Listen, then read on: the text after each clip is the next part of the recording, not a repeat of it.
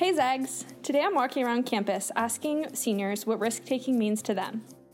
What does risk-taking mean to you? To me, it means having new experiences.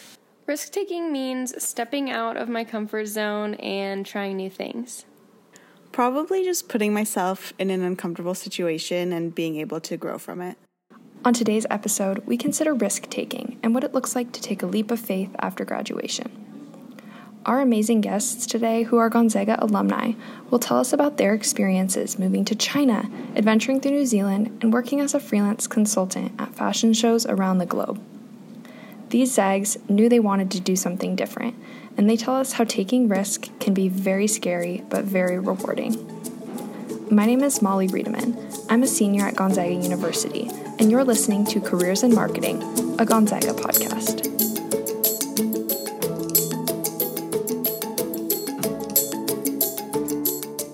With one big suitcase, one small suitcase, and 5 of his Gonzaga roommates, our first guest was faced with a tough U.S. economy and saw the opportunity to move to China. 5 years and many business ventures later, Sean Agatep returned to the U.S. with a successful startup, loads of experience, and a lot of great stories. So why did you, after graduation, decide to move to China? So there was 6 of us Zags that actually moved out to China together. We all lived at 428 Mission. And my buddy had studied abroad in Shanghai for a semester our junior year. And we were all business majors, and we graduated in 2010 when the economy wasn't the greatest for business majors. And one by one, we started talking with them a little bit more about, what's Asia like? What's going on over there? He was all about just going over there right after graduation and just being over there for a year and traveling and experience and all that. And it ended up being 6 of us that all moved out there together. So it was cheating the way we did it. We cheated because it was your 6 best friends that all moved out there together, and you experienced all this weird stuff together. And it was almost like a second college. Had you ever been to China before this move? No. Had you been abroad at all? Canada doesn't really count, and we had been to Cabo and Cancun for spring break, so that was as cultured as I was. So when you chose to move there with all of your friends, did you guys know what you were going to do when you got there? A couple of us had started talking about business opportunities. Basically, the idea for a few of us was we were going to go out there, kind of see what sort of opportunity there was out there, and then if there was something that we could sink our teeth into, to do that. By October, we had gotten the entrepreneur bug, and we're like, all right, there's a lot happening out here. We don't really know what we're going to do or even what we're going to be successful in, but we're going to start our own company and then try to figure out something to make us money, because we originally were over there teaching English and being able to get by doing that. Okay. How did you find that original company that sponsored you to come over? Google.com. And what were you doing in that first role? It was pretty miserable. I can actually honestly say that the first month over there was probably the worst month of my life. I was teaching 6th to 8th graders, so middle school. A good story from that was it was my first day, and I thought that they were just doing a meet and greet, but I guess what happened is that the principal and a regional school board person was there, and so they wanted to show me off. And I had never taught before at all, and they're like, just do a trial class here. And I had no plan I had no idea what I was doing. I had no idea what I was supposed to be doing. I just was told to teach a class for 50 minutes. So I get up there and I just start asking people their names and basically bullshitting and trying to buy time and trying to figure out what I should be doing. And then this one kid, I asked him his name, and he goes, "My name is Hu Jintao." And at the time, that was the leader of China. And so everyone in the room started laughing. I had no idea who Jintao was, so I just was like, "Oh, nice to meet you." And then it got super quiet. And then this kid goes, "Oh, teacher, you do not know who Hu Jintao is? You're so stupid." And then everyone starts laughing. But honestly, like, it going so bad right there, it could only go uphill. Because afterwards, they said I did fine, so. Oh, good. So teaching was not for Sean, but throughout Sean's 5 years living in China, he was involved in many different business ideas, like creating a hangover drink, starting a nightclub, importing U.S. wines, and making iPad cases. His last idea was a success. He saw an opportunity to get into the watch industry, and he and his friends created Vincero watches. So this move was not like a 6-month, 1 year thing for you. How did you end up like staying longer and ending up staying there for 5 years? So we basically got in a position to where we kept trying businesses and failing at them. And it got to the point where we were like, all right, we're going to stick it out until something works. Okay. And so we kept trying stuff and then didn't want to come back until we had something to show for it. Yeah, that's awesome. So can you tell us a little bit about Vincero? Yeah, so we are a direct-to-consumer watch company. We started about 5 years ago on Kickstarter. We've been focusing specifically on accessories, and it's been like watches, sunglasses. We're mostly men's. We like blowing people away with the value. You know, we don't try to claim on being a $2,000 Rolex or a $5,000 whatever, but you can if you're going to pay $150, $200 for a watch, you're going to get blown away by what you get from us.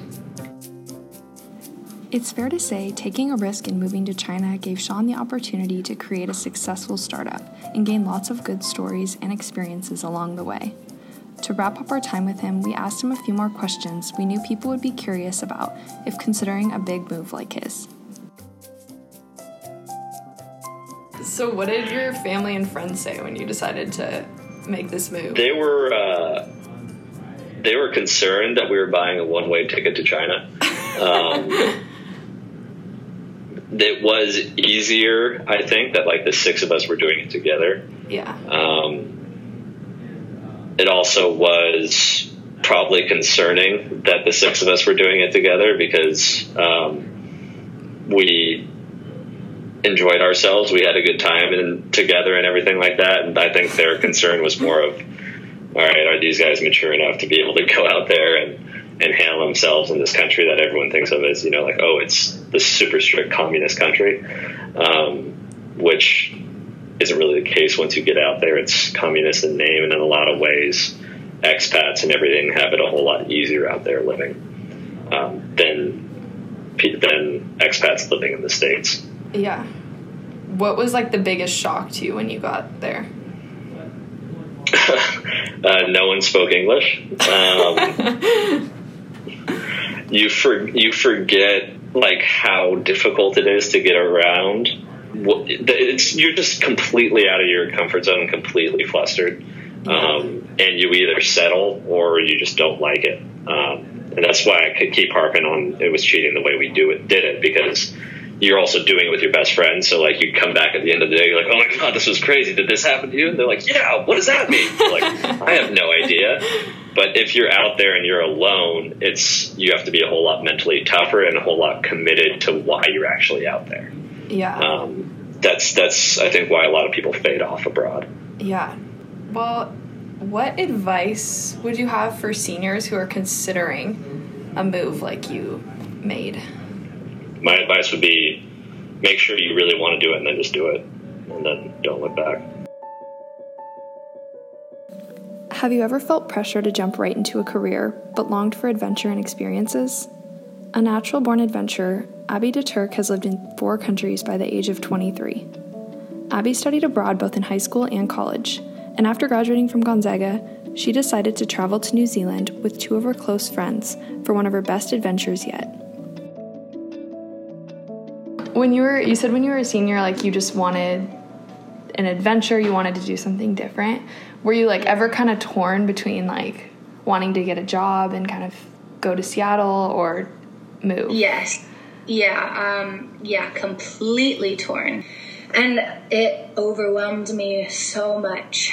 And I think when you graduate, you get in your head a lot. And those months leading up to graduation, you get in your head a lot. And you have,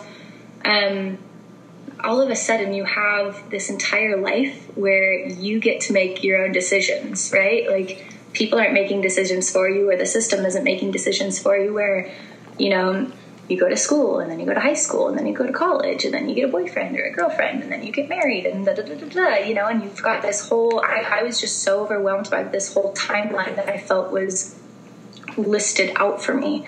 Mm-hmm. And it's so, I think as graduates, we just get so nervous because we don't know what we're doing. And the amount of breakdowns I had was just like, oh my God, I was so dramatic. But honestly, it's, you don't need to be scared about it, and making your own decisions is so much fun. The fact that I was able to go and travel to Costa Rica in November for 2 weeks because I could, and I had the money to do it, and I wanted to, and no one said, oh no, but actually you've got like this thing coming up, actually, you know, like, it's cool. So it was the three of you guys that went over there together, right? Yes. Okay. Yeah. So we all started talking. We're like, well, why don't the three of us just go and travel down to New Zealand? And so, yeah, it was really fun. It was cool to travel in a pack of like extremely independent and like strong-willed women. And it was amazing. But it's so funny because we got in and we were still in our van. We had this van named Roxanne, and it was a Toyota Hiace. And all three of us would like sleep in the back, but we were squished together. So like we were always like somewhat touching at every single point. So once we actually like moved into our home and had different like beds, let alone different rooms, we were like, what? We're not sleeping together? What?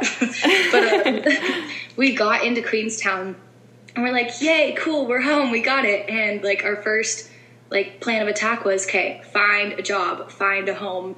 And we did not have a home for 9 days, which honestly I feel like is pretty damn good that we like actually were able to find like an apartment in 9 days. Yeah. But in those 9 days, I think we were the most dramatic versions of ourselves that could have ever existed. I kid you not. We would have breakdowns. We were like, we're homeless. We don't have anything. We're living out. I distinctly remember we would go and park our van at these campsites, and then we would drive into town. And there was this one time where, like, open up the van, I get my, like, toiletries bag, and I'm walking down this, like, park path to these public restrooms where I can go brush my teeth and wash my face. And we're passing, and, like, New Zealand's a very travel-oriented country. Like, you've got travelers coming in everywhere. But I'm passing these, like, friends walking down the street, and I'm like, oh, my God, they could be my future friends, but they're not going to be because I smell right now. Public restroom, brush my teeth. No, it was a fun experience, honestly. Moving to another country or traveling after graduation can feel very unattainable, but Abby told us how she was able to make it work financially and offered great advice for students considering a move like hers. Yeah, one of our questions was how you saved money before moving to New Zealand. Oh, gosh. Well, living with your parents, that definitely does it. Yeah. Thankfully, my parents are very supportive. They also, it's so funny, I kind of made this rule for myself, and my parents kind of were very much about it as well. But I was like, okay, I've got a 6-month rule at home. And basically, it was, I've got 6 months to live at home, and then I'm going to be out of there. And I spent 4 months at home after graduation, working and saving money. I was just working in a hospitality job. And I worked and I worked and I worked, and I didn't go out, and I spent not that much money because I knew that I wanted to have that in New Zealand.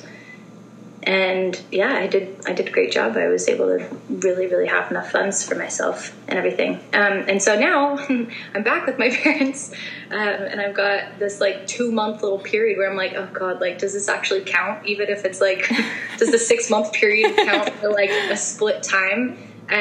But also going back to the money thing in New Zealand, we, when we got there, we were in this kind of transitioning and traveling phase for about like 2 months. So those funds that I had, I was able to kind of use those and have fun for those 2 months. And then we got down to the South Island where we made our home. And I had been able to still save quite a bunch of money, and then we started working. So that's where our income came in as well. So okay. Mm-hmm. One thing that we're like really trying to make sure we include is just like advice that you might have for people who are considering like going somewhere else after graduation or traveling or anything. Yeah. My thing is that if you have an itching to go travel after college, just do it. Just do it and jump on it and don't look back at all, because it's so great. And I learned so much about myself. And I think it's going back to the beginning of when I did graduate. I had no idea what I wanted to do. I was so indecisive, and traveling really made me sit in my feelings and sit in my values and sit in what I wanted in a career. And so it just made me really know what I want now. You know, I know what I'm looking for in a company. I know what I'm looking for in a job, and I know what I can bring. I think that's the biggest thing also. I know what my skills are. I've been able to actually like hone in on those. And so, I'd say traveling has really, it makes you really reflect, and it makes you think about yourself. And so I'd say completely 100% do it if you can. And I think there's this one good thing to remember, and it's don't compare what you do after college or just in life in general to anyone else, because everyone is on a completely different life path, right? That the path that you choose for yourself, you can always go to someplace else, you know? Do you see yourself, I know you said like kind of 2 years working in Seattle, but do you see yourself moving abroad again? Yeah, I do. I completely do. Honestly, like anywhere in the world, I'm completely up for it. But yeah, I don't see travel leaving my life anytime soon. Our next guest considers risk-taking to be one of the central themes of her life. Jet-setting to fashion weeks around the world, Erin Arai is a freelance producer during many of the world's most iconic fashion events. But her story goes deeper than her career path. We really believe the advice she shared with us should be heard by all Gonzaga students. My goal in life is just to become an interesting person. I mean, I think that there's a lot more to come, but I do feel like it's been interesting. With her dad's big briefcase and no job, Erin moved to New York and got a job as a media planner. Although this wasn't her ultimate career goal, it provided her with great marketing experience. We asked her to tell us how she transitioned from this role as a media planner into a production role in the fashion industry. In between this company, this media agency, and working at Bumble & Bumble in marketing, I had met this woman who was a fashion show producer. And so I took a vacation from my media planning job, which they weren't that happy about, but I was pretty good at what I did. So I mean, you can kind of get your way, I guess, if you're kind of a little bit gung-ho. And so I worked on fashion shows. The Fashion Week, it was like, oh gosh, what was it, fall, winter 2011 season or something like that, zillions of years ago, with this company. And then when I was in marketing at Bumble, I worked on fashion shows all along before working and making that kind of my job at the company at Bumble. Yeah, awesome. Could you tell us a little bit about what you do today? I left Bumble & Bumble 3 years ago in February, and I was there for 5 years, doing a combination of working in marketing and then working solely on fashion show production, artist relations, kind of almost being an agent for our hairstylists, because it is New York, so there are plenty of editorial opportunities and opportunities to work on set outside of the salon, outside of working on fashion shows. So I did that at Bumble and Bumble, and I left in February 3 years ago. And I decided I just wanted to experience what Fashion Week was like other places. I wanted to work on the shows in a different way, and I've always really loved languages. I like fashion because, of course, I love the art, and I love clothing, but more than that, I love the international element of it. I love the fact that it's, people coming from all around the world, the models that you meet, the designers, the stylists, everyone comes from around the world, and then we gather together during this, this 1 week period in several cities, and, make something happen. And I've pretty much been doing that ever since. So just freelancing, doing freelance fashion show production in New York, and then in London, Milan, and Paris, and then traveling for different shows and working on campaigns and doing some event production, things that are adjacent to, but a bit far from marketing and from what I set out to do, but who knows? Yeah. Kind of going off of that, could you tell us how you've refocused throughout your career and moved in different directions? Okay, yeah. I think it all has come down to, really just figuring out what I wanted to do, or what was missing. And I think it's kind of been part head, part heart, where I've had to think what would make me happy, but then also what's realistic and how could I achieve that. So being a little bit strategic about things has really been a great asset, because it's easy just to jump and quit your job, and then you're like, okay, cool, I'm going to go in this direction. But if you don't have a plan to get there, it can be a lot more stress and a lot harder than you'd think. So I think it's really come down to kind of doing that temperature check to see where I'm at and also where I want to go. Yeah. Could you tell us what has always been important to you in your career, things you've always looked for? People. Good people.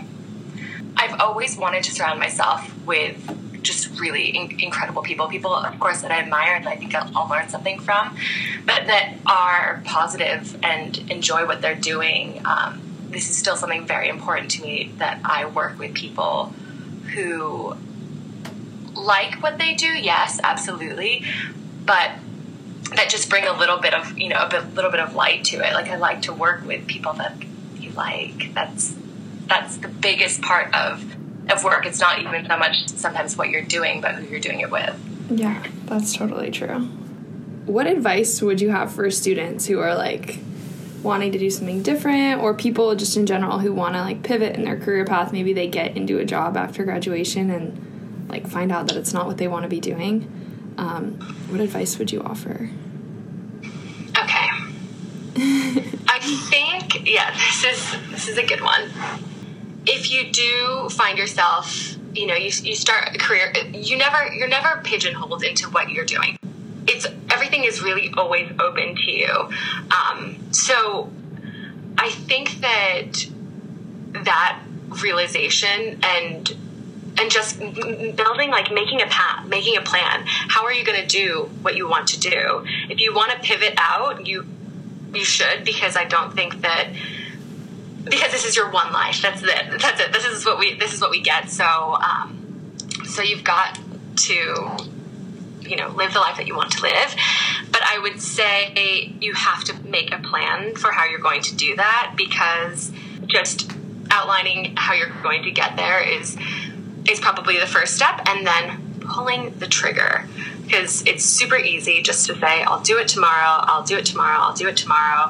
but you have to set yourself a goal and do it. Wait, the other thing I would also say is beyond, I think it's important to realize that your career is not your life. There's something so I think it's important to stop and close your eyes almost and think about, what do you want where do you see yourself? Like, if you could paint the picture, but the whole picture, not just the going to work picture, because that's not what it's all about. And that's definitely something that I've realized, definitely that is important, because awesome. You may wake up and think, gosh, what have I been doing all of this time working for something? There's a greater. Yeah. No, I love that. That's perfect. While some people may have a defined plan for after graduation, many of us don't.